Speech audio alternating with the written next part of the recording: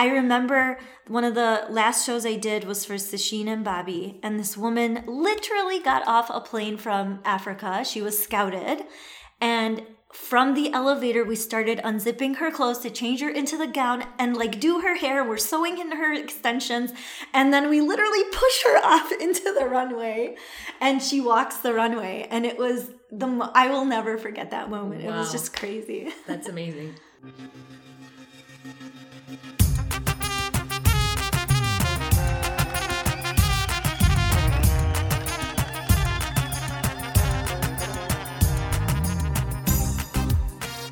Hello everyone, welcome to another episode of the Assyrian Podcast. It's Ninorta bringing you episode number 140, and it's another story from Phoenix, Arizona with our guest, Lisa Keyorkis. Now, I remember when I first moved to Phoenix, I was told about this girl who's a hairstylist that worked in New York City's Fashion Week and was also a TV personality on the Food Network. That's amazing, right? So that's when I knew instantly that I need to meet Lisa to hear her story. Lisa is a Chicago native who prefers her title to be professional creative, and we'll get to hear why this title suits her very well. She is co-owner of Gemini of Chicago Hair Salon. She's a self-taught intimate dining chef, blog writer, recipe developer, YouTube personality for the page 7 Spice Life, and a Food Network TV personality. In this episode, you'll get to hear about Lisa's experience working in Fashion Week, her journey into the culinary world, and how she won Food Network's Cooks vs. Cons. Before we get to this week's interview, I want to remind you to make sure you subscribe to the podcast, rate and review us wherever you're listening to the podcast. Also, if you know someone who should be on the podcast, please reach out to us. You can find more information about nominating future guests on our website. This episode is sponsored by the Ushana Partners, a husband and wife real estate team. Are you considering purchasing or selling a home in Arizona or California? John and Rita are available to help make your next real estate decision into a seamless transaction. Contact the Ushanas at 209-968-9519. Get to know them a bit more by checking out their website, theushanapartners.com. The Assyrian Podcast is also brought to you by Tony Kalogerakos and the Injury Lawyers of Illinois and New York. If you know anyone that's been in a serious accident, please reach out to Tony Kalogerakos. Tony's been recognized as a top 40 lawyer and a rising star by Super Lawyers publication and has obtained multiple multi-million-dollar awards. Tony can be reached at injuryrights.com or at 847-982-9516. And now, here is Lisa Keyorkis.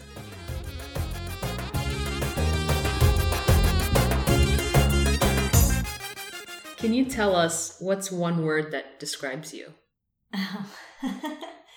Multifaceted, I think. Okay. I would use. Very nice. Okay. Can you tell us about your childhood, where you grew up, how you were raised? So I'm from Chicago. I was born and raised in Chicago. My parents arrived in America, I'd say like a year before we were born.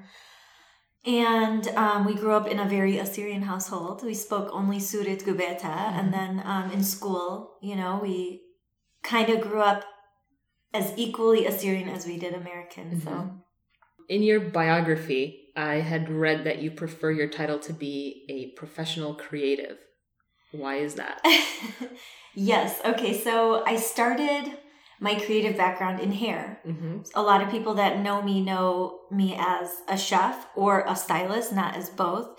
But honestly, I think creative people have their own kind of like mindset in how they approach things, not just this particular subject, food, right? Mm-hmm. Or hair So I went to school for design, fundamentals of design, and it's crazy how similar food and hair are. Mm-hmm. And then I kind of related that to a lot of things I do. Like my side hobbies are like home design and crafting, okay. Kind of like nerdy subjects like that. But they all are interrelated. So to me, as long as I'm creating something with my hands, mm-hmm. then that's part of my whole vibe, I mm-hmm. guess.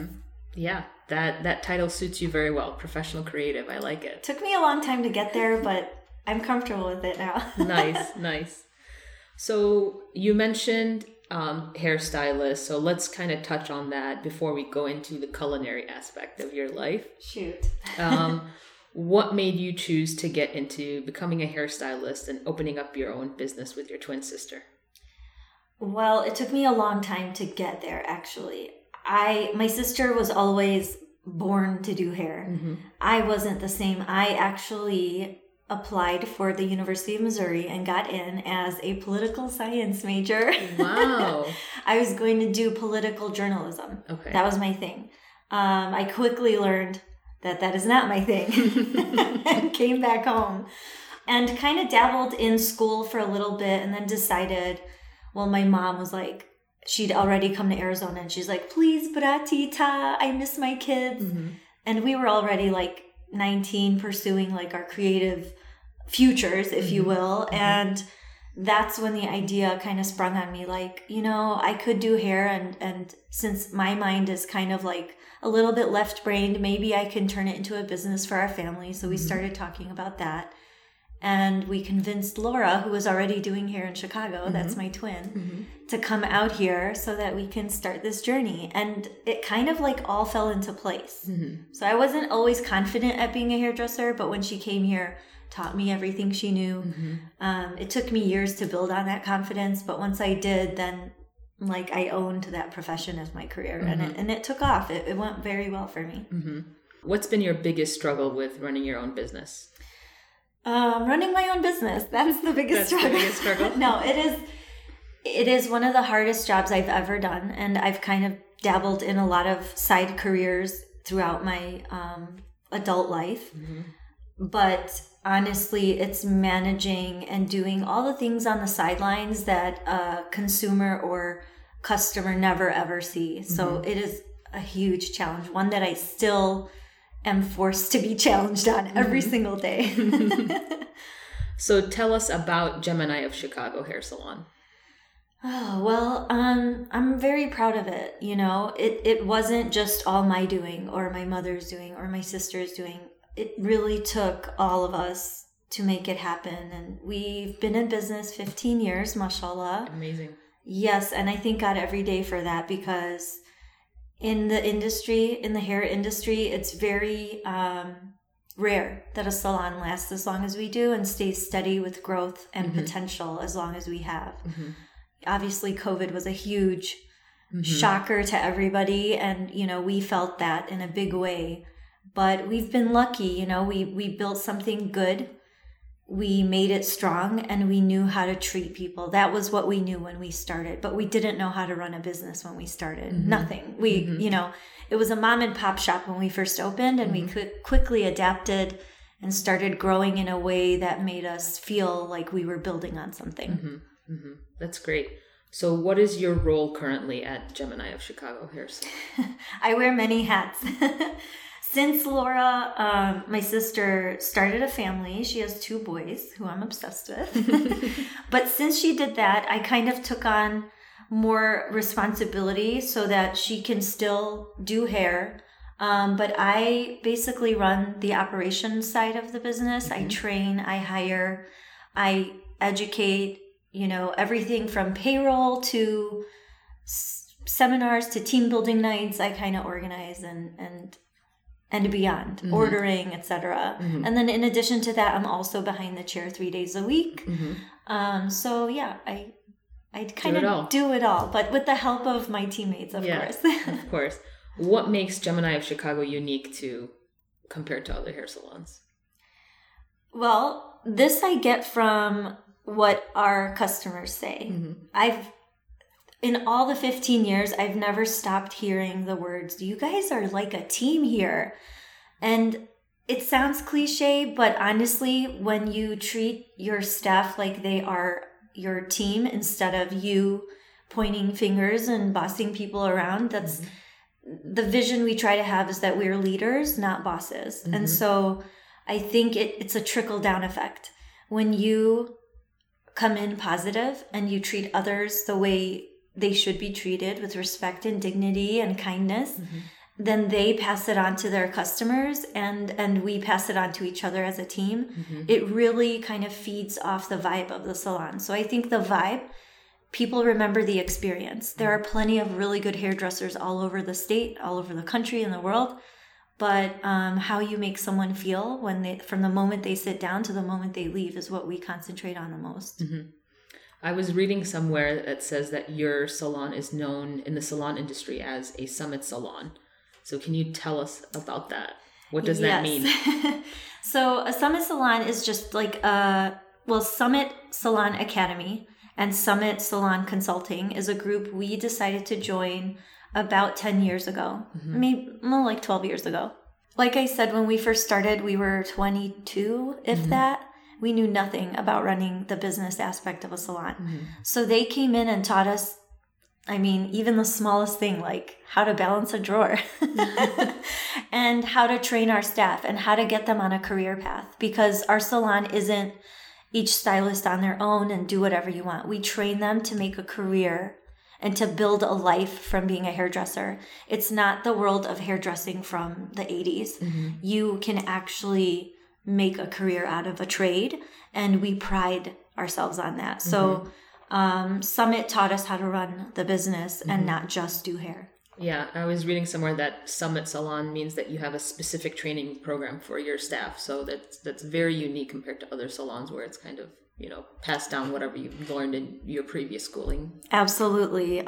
We're, the younger stylists that are fresh out of beauty school seek us out for our training program. And it is an excellent program. It's very hands-on, and we teach them everything about from the moment a client sits down to beyond, and we give them the confidence to lead behind their own chair once they graduate out of that program into becoming their own full-fledged hairstylist. So it's wonderful. I'm very proud of it. And the group, it's not cheap to own, to have a consultant. And we've had them for 12 years. So we know, but it's worth every penny to us. And it's helped us so, so much. I can't say enough about it. That's awesome. That's really great.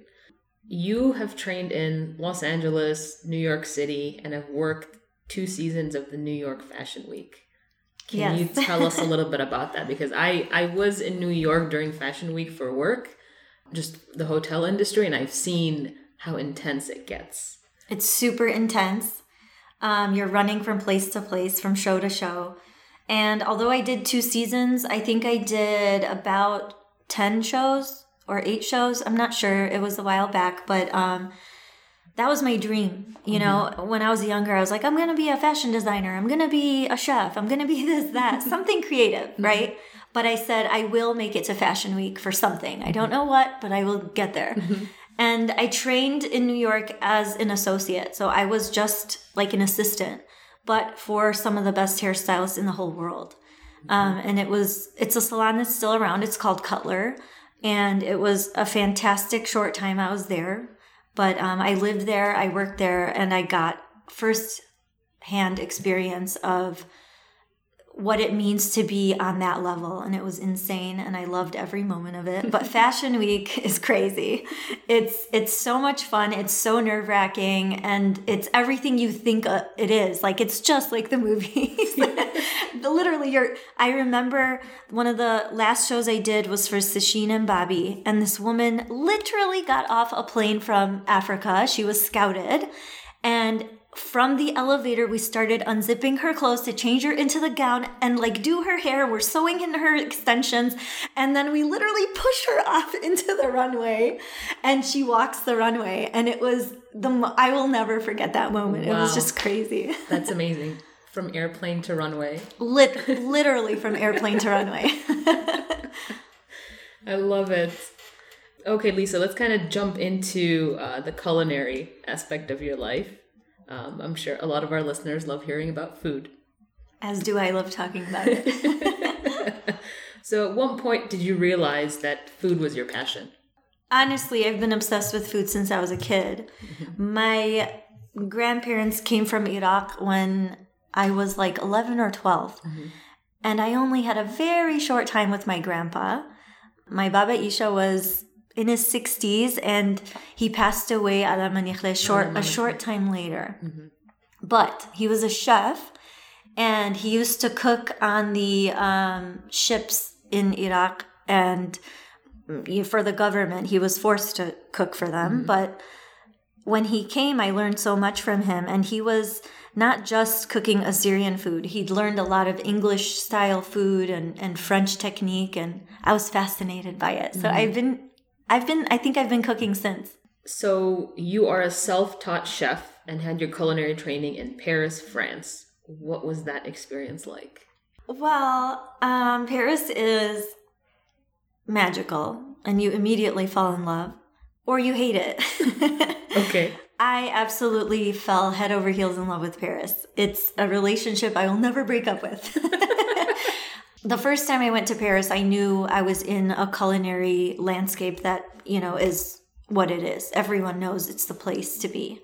And in all kinds of cooking, there are French techniques adapted. Mm-hmm. It's crazy how many different ways that I relate to French cooking techniques, even when I'm making shorba. Really? Yes. So, can you elaborate on that a little bit? Well, the Assyrian American Cultural Organization of Arizona invited me to teach a class. Mm-hmm. And so the recipe I chose was shorbat lobia, mm-hmm. or fasolia, mm-hmm. however you want to say it. And the style I used was, not to knock on Assyrians, I love you guys. I learned cooking from my mom, my grandpa, and everything. But when you boil meat, it's like one of my all-time pet peeves. And so I was like, how can I approach this in a way that they will absorb what I'm saying and not be immediately disgusted? Mm-hmm. Because I think Assyrians, we as a people, we love everything to be so clean mm-hmm. that you've washed out any nutrient from any of the dishes you're making, which is fine. You do you, and the food is still delicious, but it's just not necessary in some recipes. Like when you're stewing meat for hours and hours at a time, when you sear the meat instead of boil it, you're going to lock in all that flavor and mm-hmm. the tenderness of the meat. Mm-hmm. When you boil meat, it seizes up. Mm-hmm. So not to get too educational here, mm-hmm. but the French technique of searing meat first and then stewing it or braising it over a long period of time, the flavor is ridiculously, insanely good. Mm-hmm. And that's kind of something I wanted to bring to the table. Okay. Or, deglazing your pot with a hit of acid, which means either vinegar, which Assyrians do, or white wine, which Assyrians are like, wine? Why would you put wine in shorba? But try it. It's amazing. I promise you'll love it. It layers the flavor. It gives depth to your dish. It creates something magical in the pot when it's cooking. So those are the little kinds of ways French techniques enter into my daily cooking style or my teachings. Yeah, I love it. I remember when we AACO did that class with you, and you did mention those things. So it was very informative. Great. That makes me very happy. Okay, let's go back to Paris, France, and your experience there. Yes. So how was that like? So I originally had signed up for like this really intensive training program at a school, and it was for professional chefs. And 6 weeks before I hopped the plane, I bought my ticket, I reserved everything, my flat from a friend I was renting out, and they told me it's canceled because they were doing this huge event called Taste of Paris. Okay. And I was like, oh, great, they're canceling my class for this festival? What is this? So I Googled Taste of Paris, and I was like, oh, I have to be there. So instead, I went to École d'Alain Ducasse, which is it's an Alain Ducasse cooking school. And they have these like 8-hour cooking courses. And you would think, oh, like I'm not going to waste my day on like this rookie cooking class. But the French cooking class for everyday home chefs is like what you would teach professional chefs here in the States. Mm-hmm. It's very intense. Everything from deboning an entire chicken. And when you pick up a chicken at a French market, it comes with everything but the feathers. Okay. And I'm talking beak, feet, wings, everything. So I learned in this average everyday cooking class how to debone a chicken from scratch. And it was insanely awesome. And we learned techniques that I knew were very, very professional. And I did 3 courses, which was like 24 hours, and they give you this certificate. And it was amazing. So I loved it. And then I've worked in restaurants my whole adult life. So that was another thing I brought with me into my culinary world that I use every single day. So now you have your own blog. It's called 7 Spice Life. Why did you choose this name? You can ask my twin. Okay. I have to consult with her on everything I do before I do it. No, Laura actually came up with it. because I was like, I need something that defines the style of cooking, but I don't want it to compartmentalize me into this specific thing. Mm-hmm. So she said, what about 7 Spice Life? Because 7 spices is something we cook with all the time in Assyrian food, Middle Eastern food, but it also can mean anything. Like it's a varied program that you're giving out to the world. You know, you can apply it to kind of mean like it's a whole wide range of cooking and it's ethnic and global, and you can kind of dip your toes in this kind of cuisine or that kind of cuisine. And I love it. It works. Mm-hmm. What's included in 7 Spice? In a typical Baharat mix? 7 Spice, yes. Well, this is like a riddle that I try to remember every day. Cumin, clove, coriander, black pepper, allspice. What am I missing? There's something, a pinch of nutmeg. And then there's usually 7 spices, and depending on if it's a Lebanese 7 spice, if it's Egyptian, if it's from different parts of the Middle East, people add their own. Like fenugreek is very common in specific regions. Mine has a few secret ingredients I add to the mix, so it's not technically 7 spices. We'll get to that conversation of your special 7 spice. Okay. In your blog, you write that food is a vehicle to get people to connect to each other. When you eat with people, differences become less important. Can you explain more about that? Absolutely. So the reason why I am so passionate about what I do isn't I love to cook, but it's more so to break bread at the table. Mm-hmm.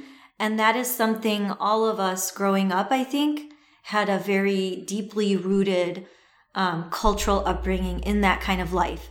Food is where we sit down together and we become family. Mm-hmm. That's, to me, how I see it. Mm-hmm. Because you're busy in your everyday lives, but when you come to the table, I don't remember ever going to any Assyrian household where everything stopped for the food. Mm-hmm. And you all gathered around and came to the table. Mm-hmm. And I love being American too, but it's not the same in American homes. People will eat standing up watching TV, and that would never happen in my family growing up. Mm-hmm. We all came together. It was like loud and fun, and there was so much conversation. So for me, especially now in a climate where political differences and all kinds of controversial topics come up, food is the one thing we can all agree on, I think. And even if you're debating it, it's usually in a healthy and fun, productive kind of way. Yeah. So for me, no matter what your differences are, when we come together at the table, that's where it's peaceful to me. Mm-hmm. Even the chaos is peaceful and enjoyable. So that's it. Absolutely. I think a lot of Assyrian families can relate to that. In your blog, you also write a few rules that you cook by. Yes. Can you tell us about these rules? Let's see if I remember them. I know mise en place is one of them. Mise en place is one of them, yes. What does that mean? It means everything has its place. Mm-hmm. So when I cook, I like to be as organized as possible. Prep all your vegetables, cut them up, and put them in little compartments so that when you're at the stove, you're not going back and stopping and burning your pot while you're cooking, or having your spices out and ready to go.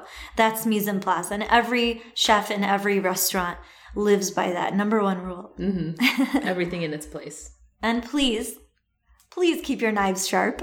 Okay, that is another one, yes.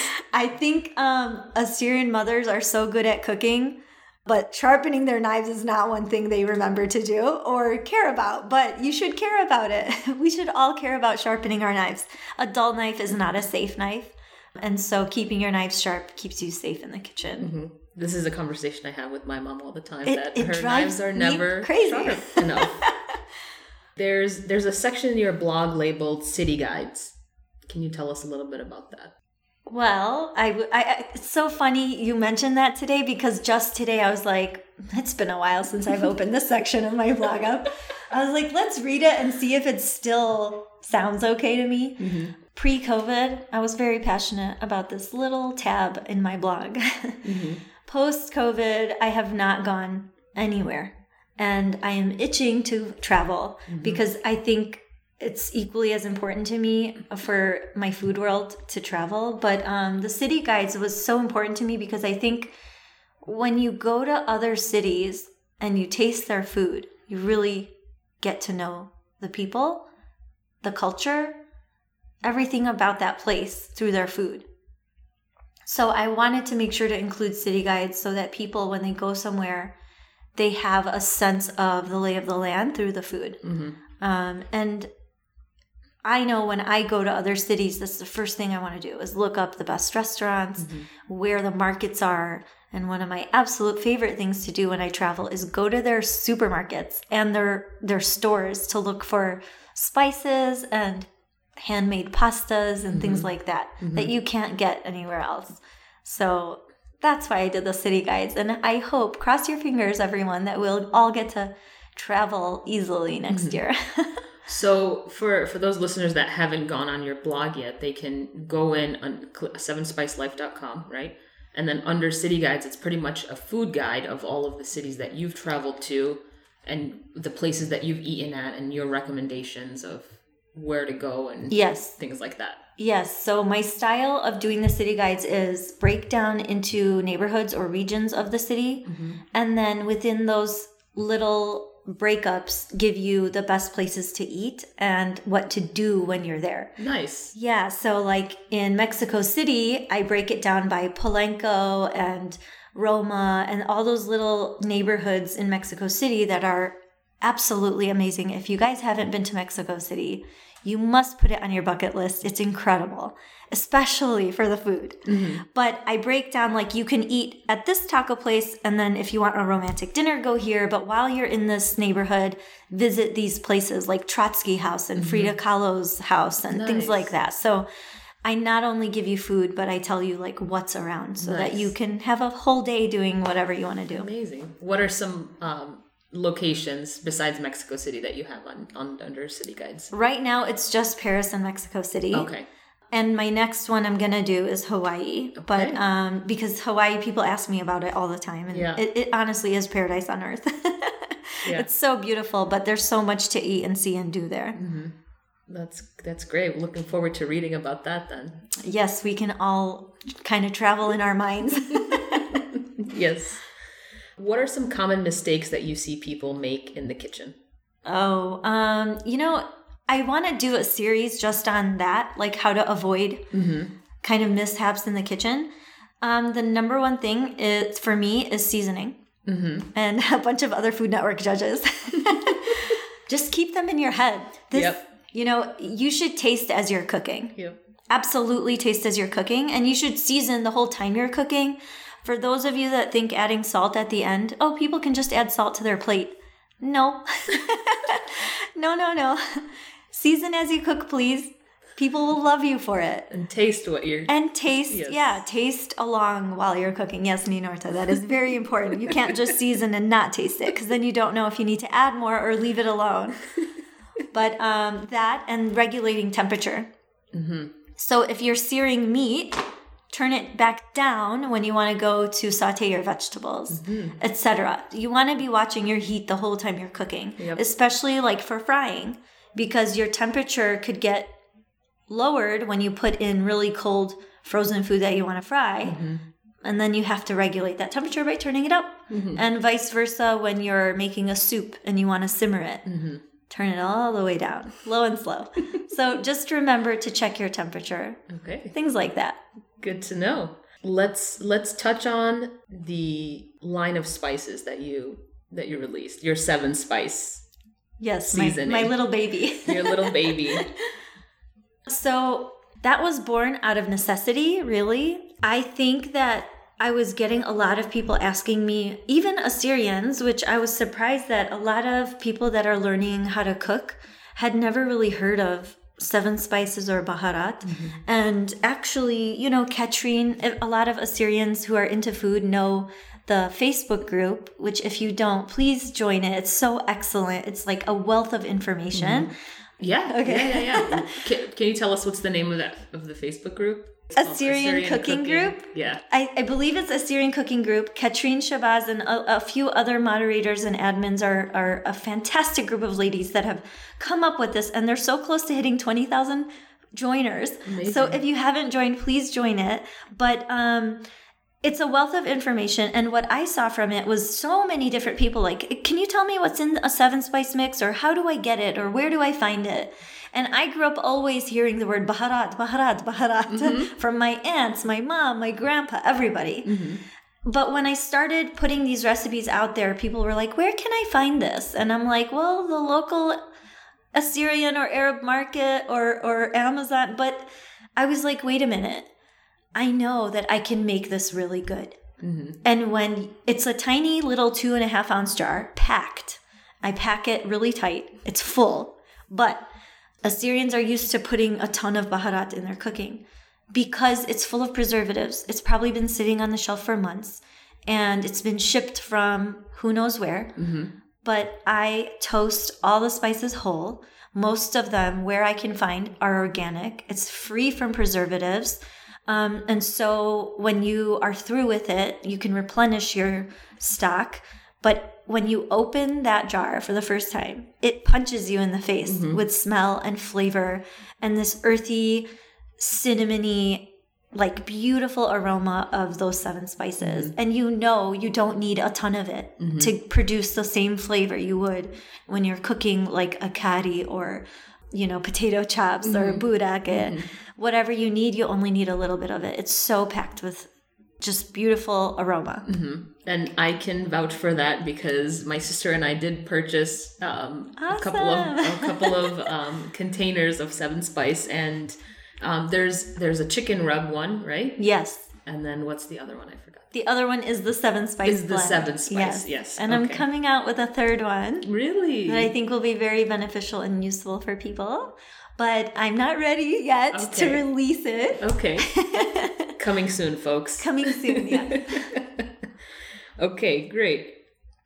So they can actually, anybody that's interested in these seasonings or spices, they can order them from your blog. Correct? Yes, the blog is 7-Spice Life, all spelled out. It's not the number 7, but there is a Shop the Boutique section, and don't worry, I'll be adding more stuff to that boutique, quote unquote, even though there's only the 2 spices right now.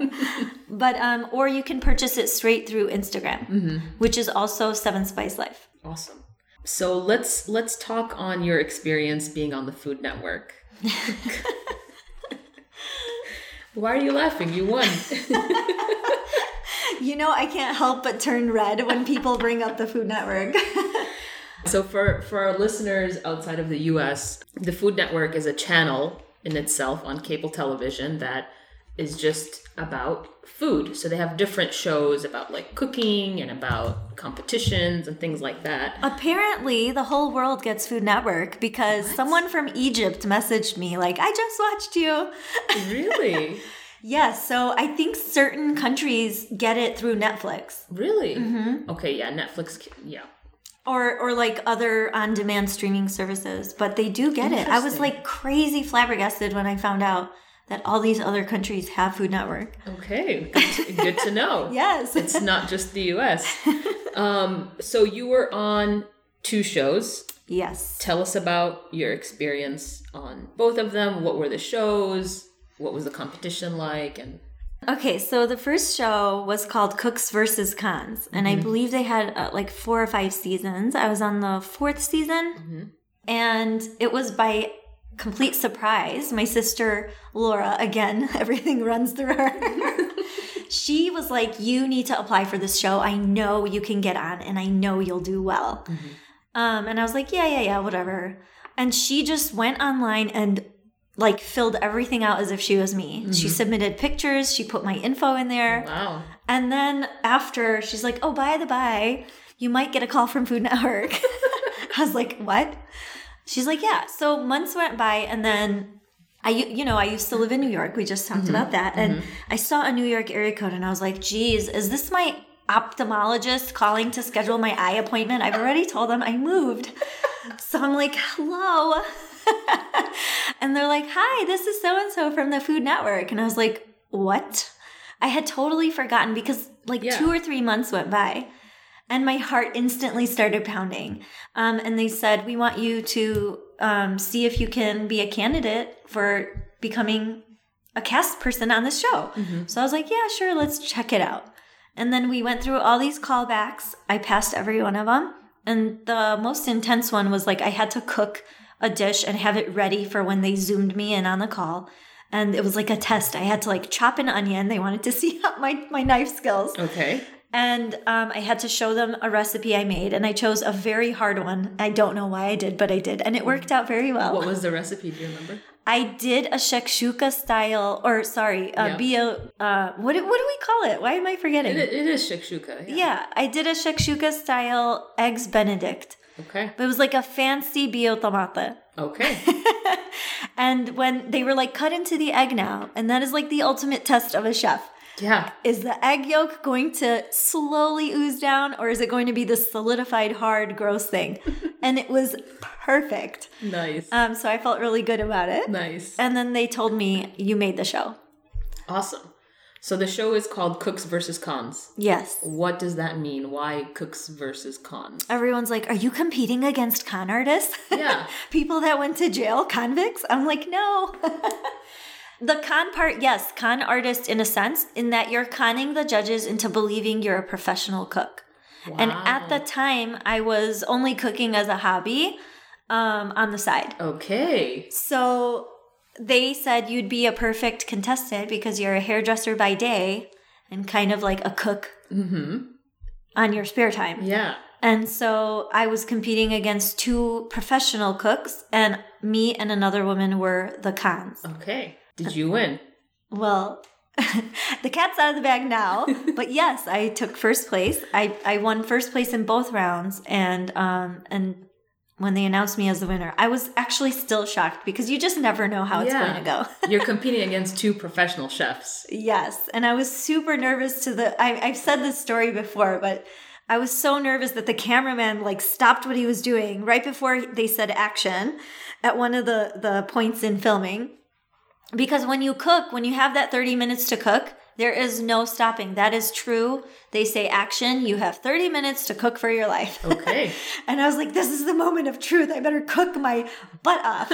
So they're like counting down, and the cameraman like moves to the side away from the camera, and he's like, are you okay? You kind of look like you're going to pass out. Luckily, I was okay, and I cooked my butt off, and yes, I won. So what was the dish that you cooked then on the show? I decided to go fully Middle Eastern. No matter what they threw at me, I was going to make it have an Assyrian twist or like, Middle Eastern twist, because that's not common and I know it very well.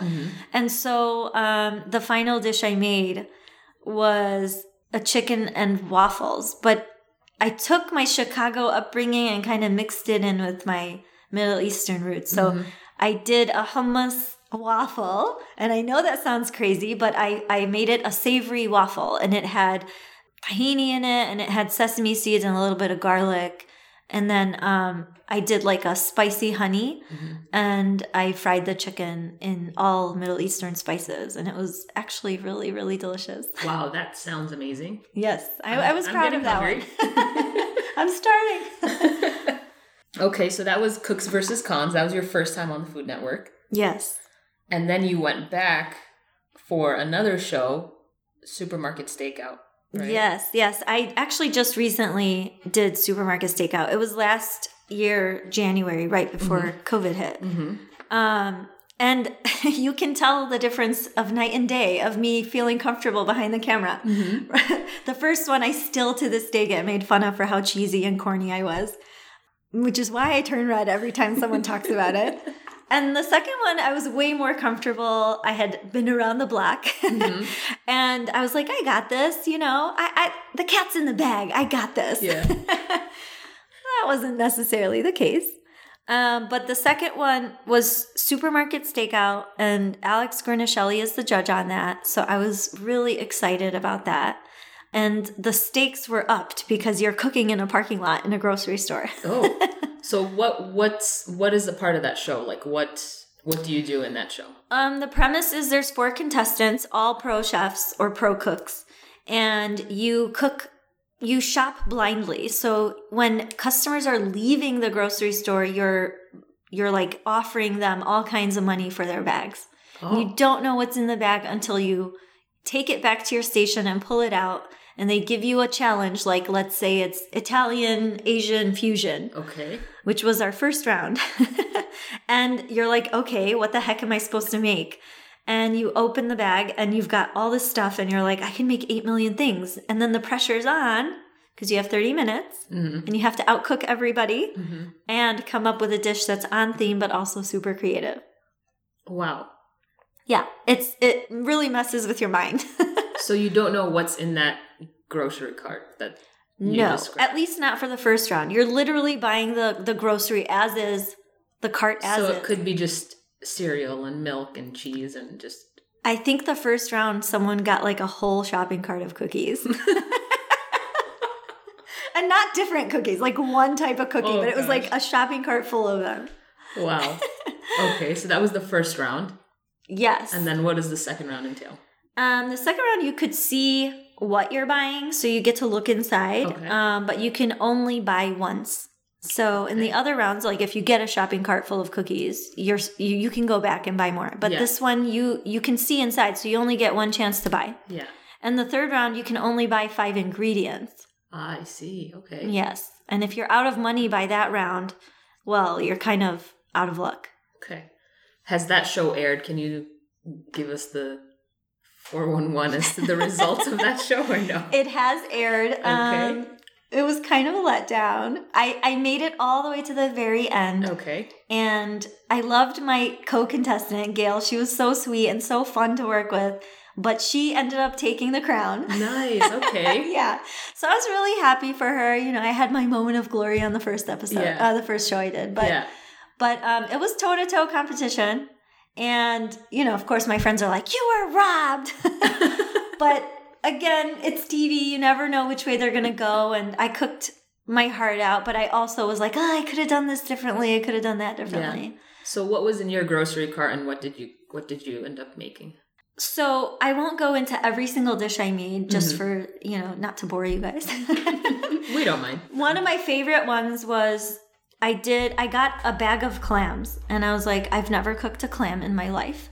What am I going to do? But I know that a clam is cooked once the shell opens. Okay. And I know how I love to eat them, which is in a brothy, vinegary, somewhat spicy, somewhat sweet kind of broth.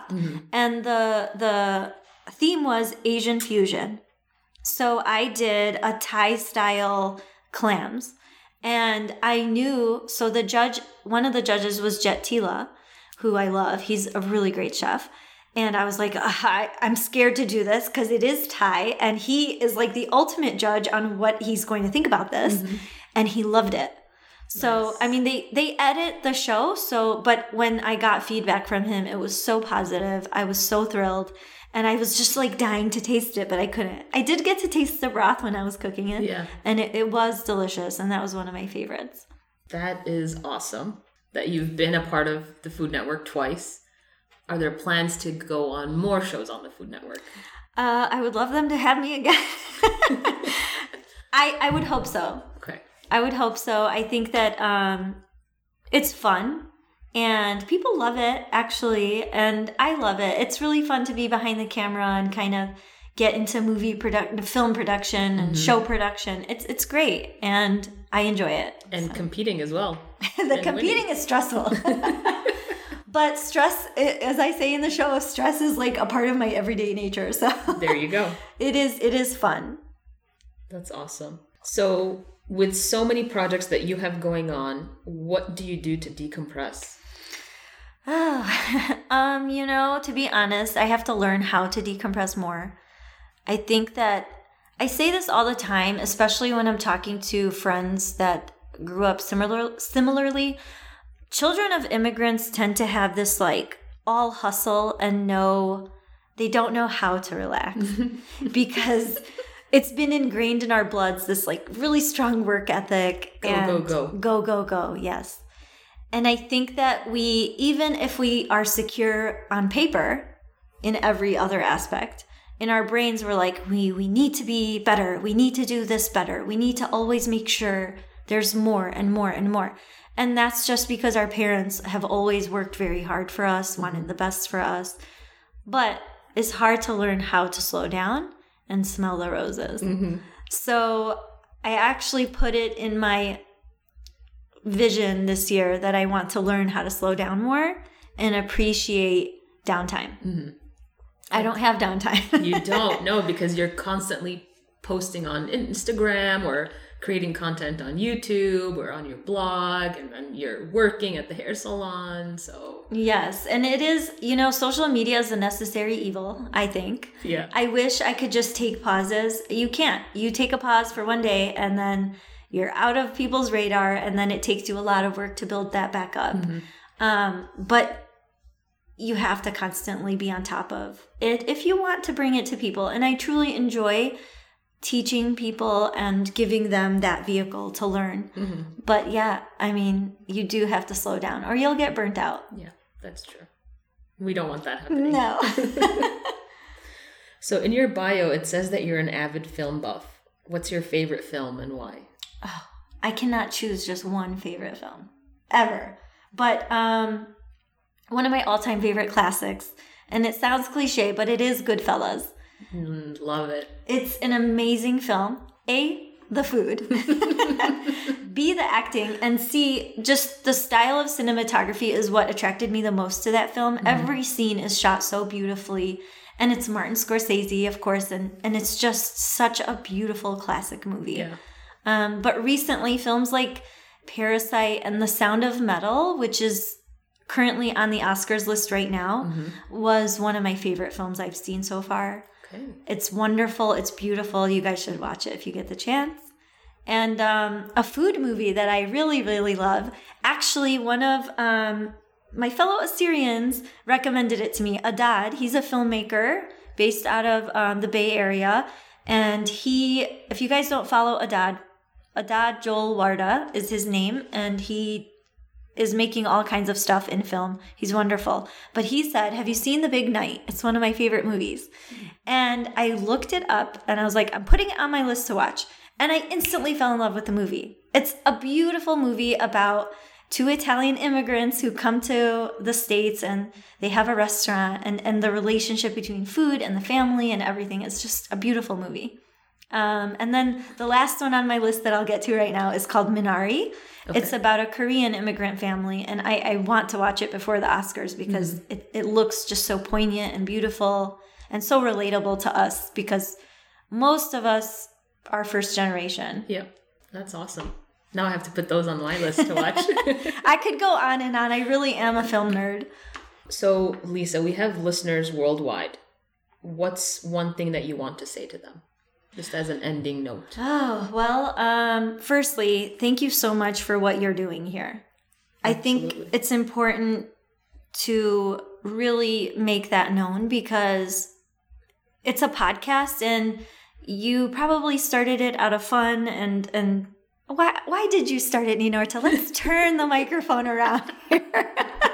Well, I didn't start it.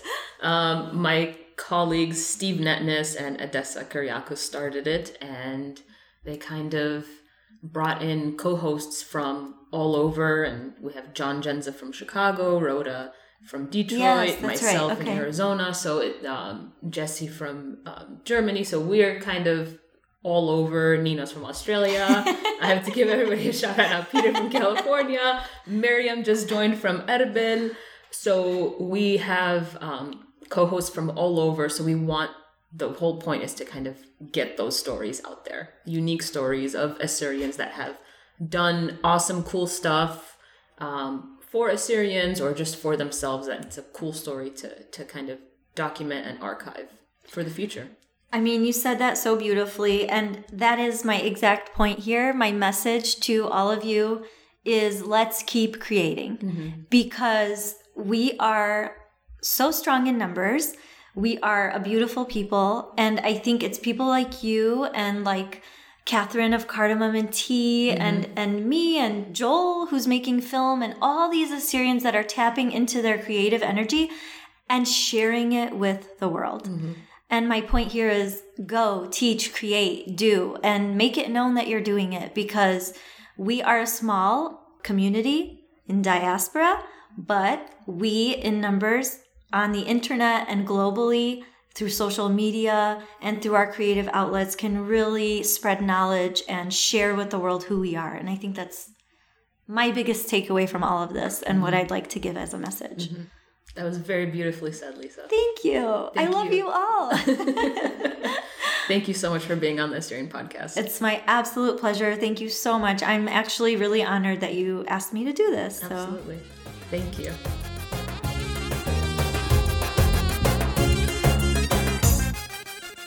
Thanks for tuning in. You can follow Lisa's culinary journey on her blog at www.sevenspicelife.com.